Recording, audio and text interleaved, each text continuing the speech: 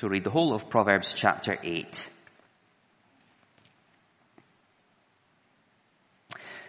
Does not wisdom call?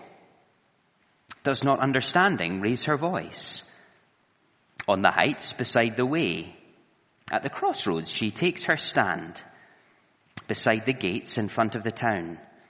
At the entrance of the portals she cries aloud, to you, O men, I call, and my cry is to the children of man.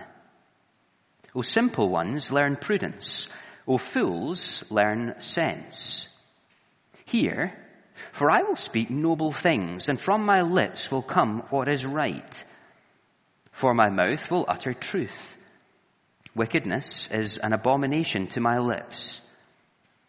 All the words of my mouth are righteous. There is nothing twisted or crooked in them. They are all straight to him who understands, and right to those who find knowledge.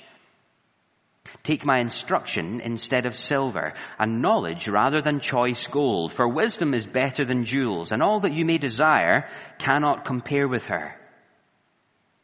I, wisdom, dwell with prudence, and I find knowledge and discretion. The fear of the Lord is hatred of evil. Pride and arrogance and the way of evil and perverted speech I hate. I have counsel and sound wisdom. I have insight. I have strength. By me kings reign and rulers decree what is just. By me princes rule and nobles, all who govern justly. I love those who love me, and those who seek me diligently find me. Riches and honor are with me, enduring wealth and righteousness. My fruit is better than gold, even fine gold, and my yield than choice silver. I walk in the way of righteousness, in the paths of justice, granting an inheritance to those who love me, and filling their treasuries. The Lord possessed me at the beginning of his work, the first of his acts of old. Ages ago I was set up, at the first before the beginning of the earth. When there were no depths, I was brought forth. When there were no springs abounding with water, before the mountains had been shaped, before the hills I was brought forth. Before he had made the earth with its fields, or the first of the dust of the world. When he established the heavens, I was there. When he drew a circle on the face of the deep. When he made firm the skies above, when he established the fountains of the deep, when he assigned to the sea its limit so that the waters might not transgress his command, when he marked out the foundation of the earth, then I was beside him like a master workman. I was his daily delight, rejoicing before him always, rejoicing in his inhabited world and delighting in the children of man. And now, O sons, listen to me. Blessed are those who keep my ways. Hear instruction and be wise, and do not neglect it. Blessed is the one who listens to me, watching daily at my gates, waiting beside my doors. For whoever finds me finds life and obtains favor from the Lord. But he who fails to find me injures himself. All who hate me love death.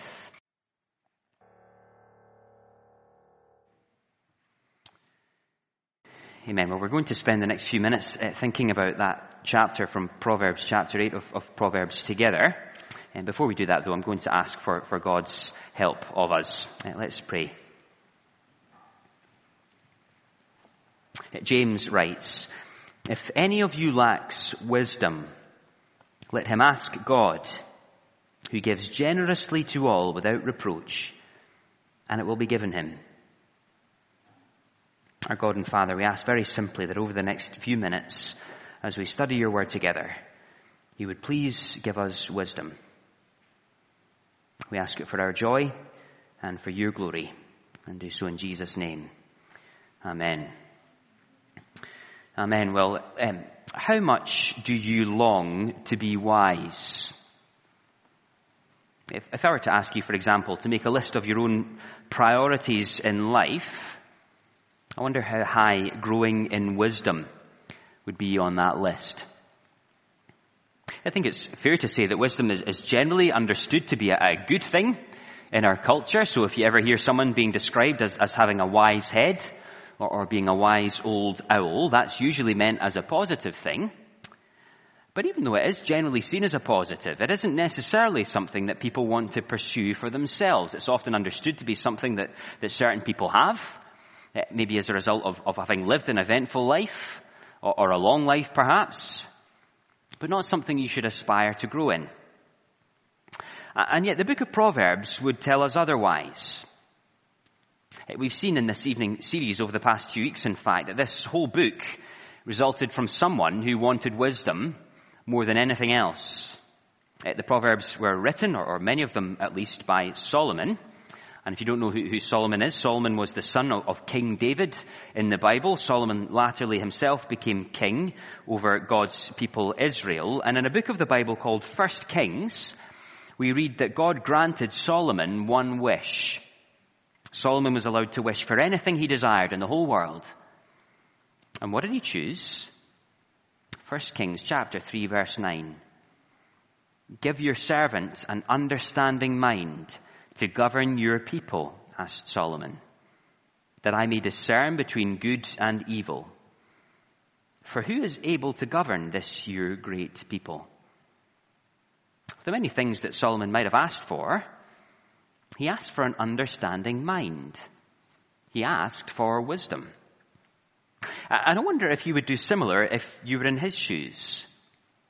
And just to be clear, I'm not asking that as a hypothetical question, because, you see, this evening we are effectively going to be put into his shoes, not by being granted one wish, but by being, confronted really with a choice. A choice about whether we're going to prioritize pursuing wisdom or not. Now that's a big idea, it's a big invitation in the book of Proverbs as a whole, but it's made with particular directness, particular force in our passage this evening, because chapter 8 of Proverbs introduces us to a new character in one sense, to wisdom personified, who is called Lady Wisdom.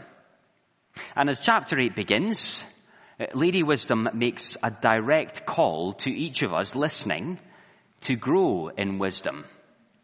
And as the rest of the chapter unfolds, Solomon's objective is to persuade us that we really should be answering that call, that wisdom is worth pursuing. That's the train of logic, and we're just going to follow it through now. We'll think about that firstly under the heading, Lady Wisdom is calling, verses 1 to 5. Will you answer? Now, there are different methods of advertising a particular product, aren't there? Even without knowing much about marketing, we know that companies use several different approaches towards trying to sell stuff to us. Some companies try to bury a catchy tagline in your mind, so you carry it with you long after you've finished watching the advert. Think of the Compare the Market meerkats, for example. I only need to say one word to bring those ads to most of our minds, and it isn't even a real word. Simples. Other brands try to identify themselves with the success of a star, with an outstanding star in their field. They try and benefit from reflected glory. Think of the sports brand Nike, who had great success attaching themselves to Michael Jordan and then to Tiger Woods in the 90s and the 2000s. For my money, though, there really is no substitute to the old-fashioned approach to marketing a project, which is just to make sure that you see it everywhere. On billboards, radio and TV ads, on t-shirts, nowadays on social media, everywhere you turn, in every possible public space, the product is there. And Lady Wisdom, it seems, is of the old school when it comes to getting her message out there. Read with me again, Proverbs chapter 8, verse 1. Does not wisdom call? Does not understanding raise her voice? On the heights beside the way, at the crossroads she takes her stand. Beside the gates in front of the town, at the entrance of the portal, she cries aloud, to you, O men, I call, and my cry is to the children of man. Everywhere you turn, Lady Wisdom is calling. And she's calling, notice, in the most public places possible. Calling from the heights means that she can be heard from everywhere.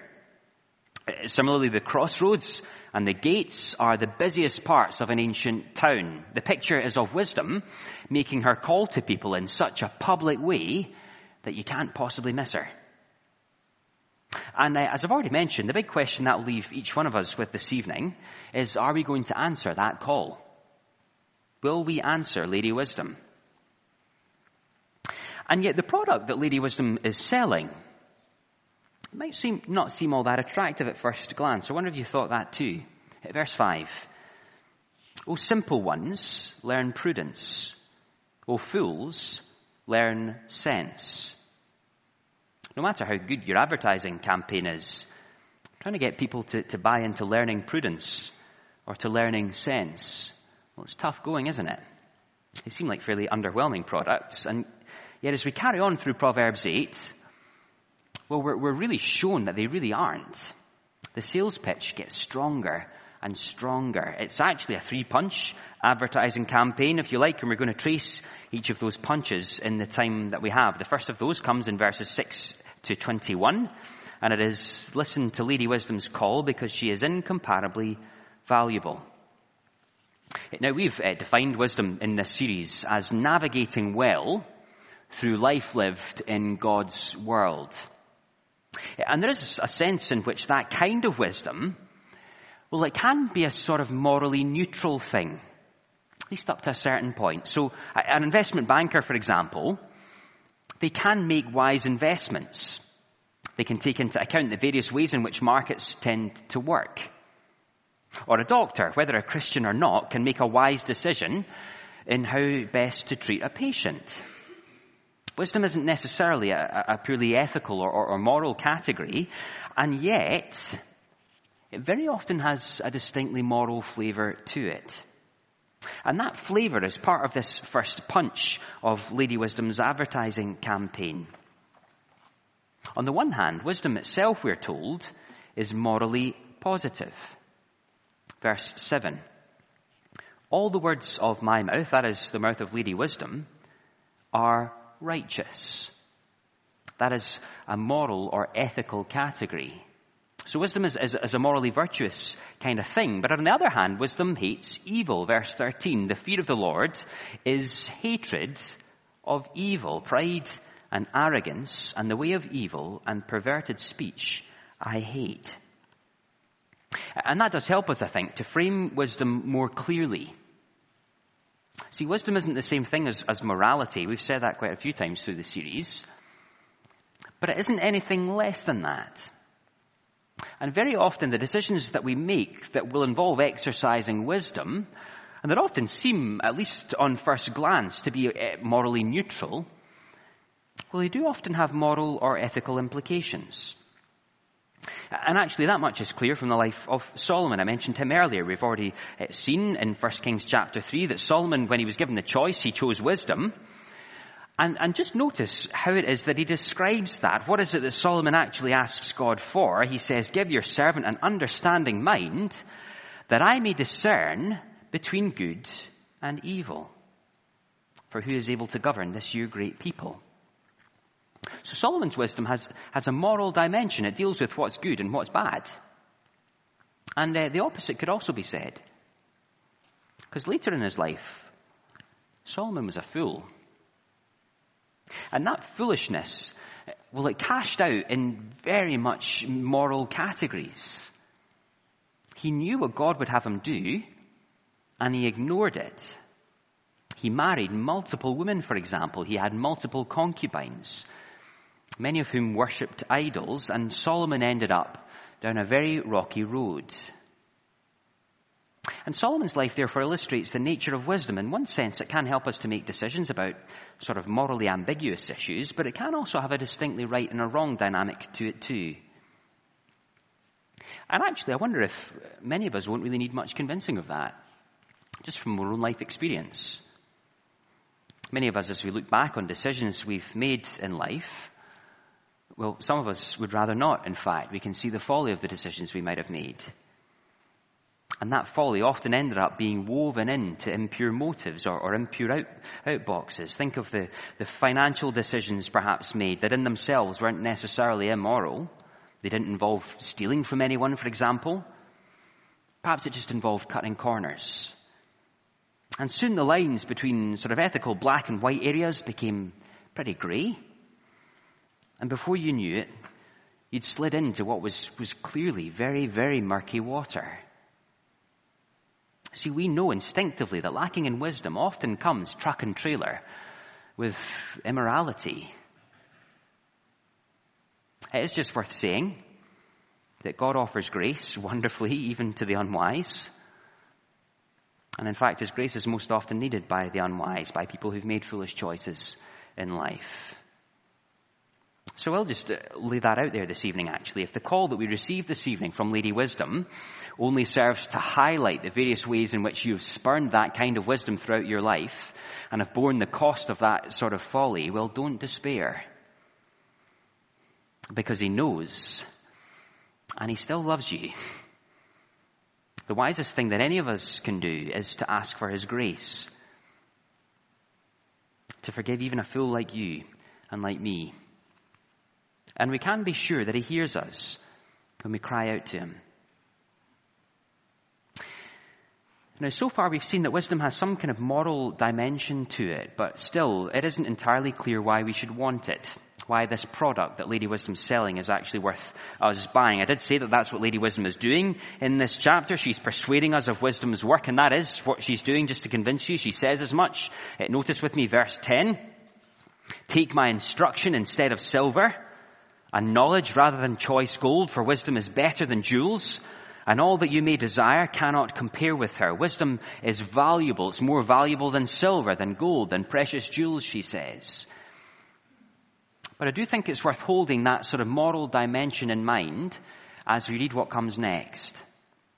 Because as well as having moral implications, Lady Wisdom says that wisdom's worth pursuing because it is the way to truly flourish as a human being.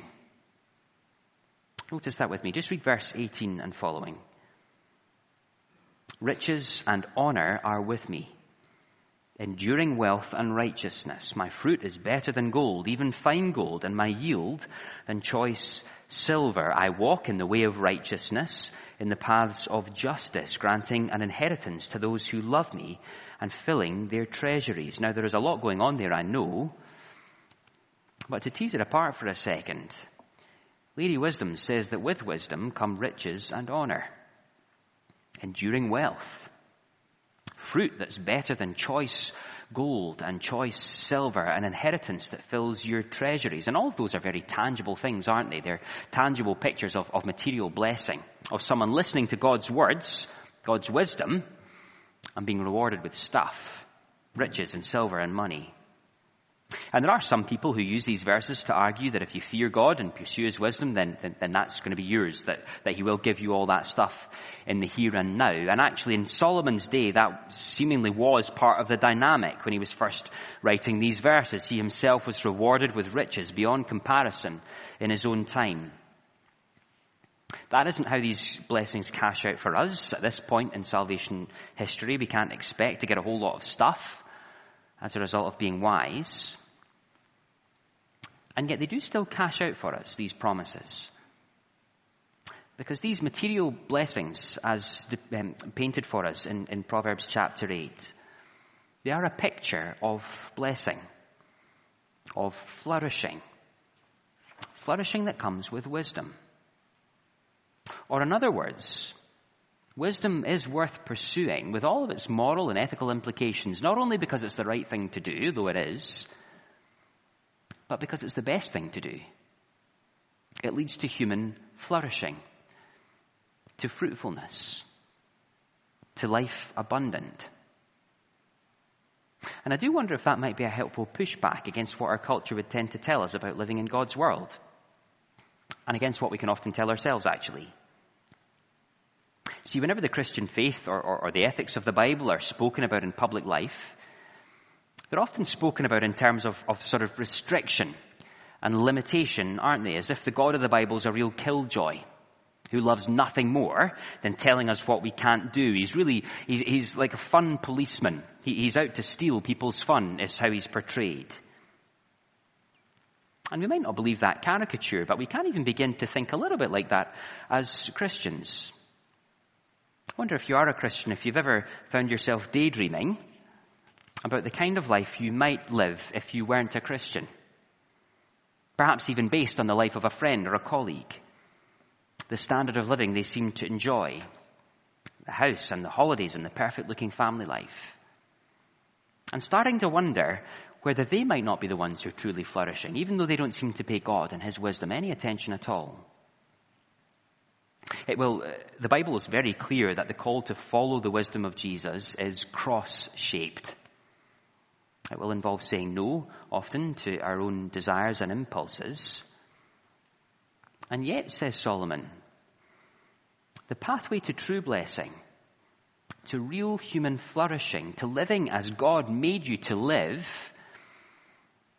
well, it isn't to be found in the pursuit of happiness as an end to itself, but in the pursuit of wisdom, of God's wisdom, with all of its ethical and moral contours, such that we listen to him and what he tells us in his word.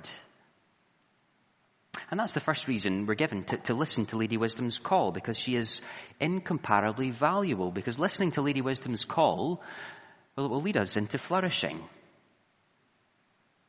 That isn't the only reason given, though. As we move on through Proverbs 8, we see that wisdom is worth pursuing because it's as old as the hills. We'll think about that under our second heading this evening. Listen to Lady Wisdom's call because she is foundational, verses 22 to 31.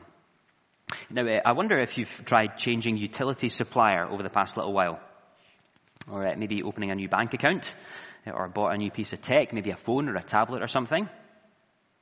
If you have, you might have used one of the many comparison websites you can use to do that now, where you type in what you're looking for, and they compare the markets, and they spit out the deals that suit you best. Simples. But before you punch in those details, lots of them allow you to decide whether you want to compare all providers, all manufacturers, or whether you only want to use the established brands. Do you really want the super cheap tablet, which for all you know was made by a guy in his garage using a couple of bin bags? Or do you want to buy one from Apple or from Samsung, who've got a track record of having been around for a little while and probably had a hand in inventing the devices in the first place? And the reason they do that they allow you to filter out the unknown newer brands, is that when you're going to rely on something, whether it's a bank account or a phone, provenance matters. We want to know that a provider, that a manufacturer can be relied upon, that they've been around for a while. And in this next chunk of Proverbs 8, Solomon sets out for us the provenance of Lady Wisdom. Because Lady Wisdom, says Solomon, is as old as the hills. Quite literally. Verse 25. Before the mountains had been shaped, before the hills I was brought forth, before he had made the earth with its fields, or the first of the dust of the world. See, this whole chunk of Proverbs 8, from verses 22 to 31, it's effectively an extract from Lady Wisdom's memoirs. It's as if she's writing down what things were like when she was growing up. And the key feature of her upbringing is that it took place a long, long time ago. As God was creating the world, in fact. That's the key marker in verses 22 to 31. They're all about the creation of the world, aren't they? And about wisdom's place in that creation. Now, why are we being told all of that? Well, I think because we're being convinced of Lady Wisdom's provenance. That we really can rely on wisdom. We should be pursuing wisdom because it's literally foundational for the world in which we live. Read with me, for example, verse 22. The Lord possessed me at the beginning of his work, the first of his acts of old. The point is made that God exercised wisdom right back at the beginning, when he was making the world in which we live. We see the same again in verse 30. When he marked out the foundations of the earth, then I was beside him like a master workman. Wisdom is woven into the fabric of God's created order. And that does tally with what we've seen through this series in Proverbs, doesn't it? We've repeatedly defined wisdom like this. It is navigating well through life lived in God's world. And that makes sense when you understand that wisdom was deployed in the creation of that world. Listening to God's wisdom is like It's like following the manufacturer's operating manual, if you like. It tells us how things were meant to work. And again, that does help us to push back against some of the common narratives we might otherwise believe ourselves or pick up from our culture. Because in one sense, most people don't have a problem with accepting that the wisdom of the Bible is old. It's quite clear that it is, isn't it? It was written a long, long time ago. What people do have a problem with, though, is whether that old age is a good thing or a bad thing. Because you see, the Bible's age, the fact that it was written a long, long time ago, well, that's often used to discredit what it says. The TV series The West Wing, it was an American political drama. It came out in the late 90s and early 2000s. It was hugely popular at the time. And I feel safe enough mentioning it now because it still has a bit of a cult following. So it still is relatively culturally relevant, he says very hopefully. And there is an episode of that series in which one of the main characters, a man called Toby, he's wrestling with some of the ethics of the Old Testament. And he goes and speaks to a rabbi whose job is to teach the Torah, a chunk of the Old Testament, for a living. And he asks the rabbi what he thinks. And the rabbi responds to Toby by telling him this: "For all I know, the thinking of the Scriptures reflected the best wisdom of the time, but it's just plain wrong by any modern standard." Now, that is how the Bible is often viewed, isn't it? With a bit of sort of chronological snobbery. It was the best that people could do back then, but it doesn't really cut it today. We know much more now. And that kind of thinking can be really unsettling to hear as a Christian. It can make us wonder whether we're staking our lives on a book that's long since past its sell-by date, on wisdom that just isn't really fitting for the modern world. But I wonder if you can see that Lady Wisdom is showing us that there is another way of looking at the same set of data, the same set of information. The Bible doesn't try to hide the fact that it's old. But that oldness shouldn't discredit its worth, says Lady Wisdom. If anything, it's the opposite. We should double underline quite how valuable it is. Yes, it's old, older than you might even anticipate. It's literally as old as the hills. And at the same time, it was written by the one who made those hills, who made the earth and everything in it, by the one who made us. And that means that what we have in the Bible isn't just the best efforts from people a long time ago to make sense of their own experience, to try and explain the transcendent. What we have, as I mentioned a moment or two ago, is like a maker's operating manual. So of course it helps us to understand how things were really made to work, how we were made to flourish. That's our second point this evening. Listen to Lady Wisdom's call, because she is foundational, verses 22 to 31. But there is one final point, one last punch, if you like, in Lady Wisdom's advertising campaign. And we'll think about that now, lastly and briefly. Listen to Lady Wisdom's call to find life. Just read with me again the final 3 verses of chapter 8 of Proverbs. Verse 34. "Blessed is the one who listens to me, watching daily at my gates, waiting beside my doors. For whoever finds me finds life and obtains favor from the Lord. But he who fails to find me injures himself, and all who hate me love death." Now the stakes are really lifted here in this final punch of the advertising campaign, aren't they? So far we've seen that wisdom is the best way to live. It's the path to flourishing. And we've seen why that's the case, because wisdom is baked into the created order of the world in which we live. But here we see that the decision about whether to pursue wisdom or not, well, it's a matter of life or death. Hate wisdom, and we're shown to really love death, says Solomon. Pursue wisdom, though, verse 35, to find life. Now, that isn't how we often treat the wisdom of the Bible. We can often think of pursuing the Bible's wisdom as being a bit like getting a life coach. It's the way to maximize our experience, our potential as a human being.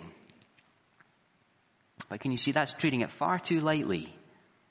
Wisdom is a very serious thing indeed. But all of that does leave the question that I've kind of left hanging so far. How is it that we obtain it? How do we get the kind of wisdom that Lady Wisdom thinks we should be pursuing above everything else? I've mentioned it a few times implicitly already, but it is mentioned more explicitly in verses 32 and 33. Just listen to those again. Verse 32. And now, O sons, listen to me. Blessed are those who keep my ways. Hear instruction and be wise, and do not neglect it. Now, we've seen throughout this series that the beginning of wisdom, the beginning of navigating well in the world God has made is the fear of the Lord. It's rightly revering him for who he is. And what does that look like in practice? Well, it looks like listening. Listening to the God whose world this is. Listening to what the Bible tells us. And if anything, that's clearer for us now as people living on this side of Jesus than it was for Solomon's first readers. Because you see, we have seen wisdom himself. We touched on this a few weeks ago. Solomon was the wisest man in history. But when the religious leaders of Jesus' day tried to test him, he reminded them, Matthew chapter 12, that something greater than Solomon is here. That wisdom himself was standing right in front of them. Now, the problem in the gospel accounts of Jesus' life for the religious leaders was that they were too sure of themselves to listen. That will very often be our challenge too. See, in the Bible we encounter Jesus as rescuer. We're right to think of him as such if we are Christians, but we also encounter him as teacher, as Lord. And the question Lady Wisdom poses to us is, will we listen to him? His words are valuable. They are foundational. Listen to them and to what they tell us about ourselves, about God, about our world, and we find life. And so we're right to pray and to ask for his help to do that, to pursue wisdom in a very practical way, spending a quiet time reading the Bible, that we would read the Bible at all this coming week, for there we find wisdom. Let's pray together.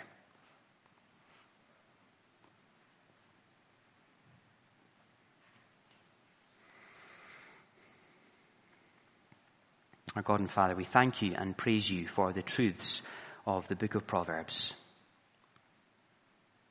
We acknowledge, as we reflect on this book, the many, many contexts in which we have not behaved wisely. In money, in relationships, in work. And we are so very sorry for that. We thank you too that you've shown your great wisdom at the cross of Jesus Christ. You extend grace even to the unwise such as us.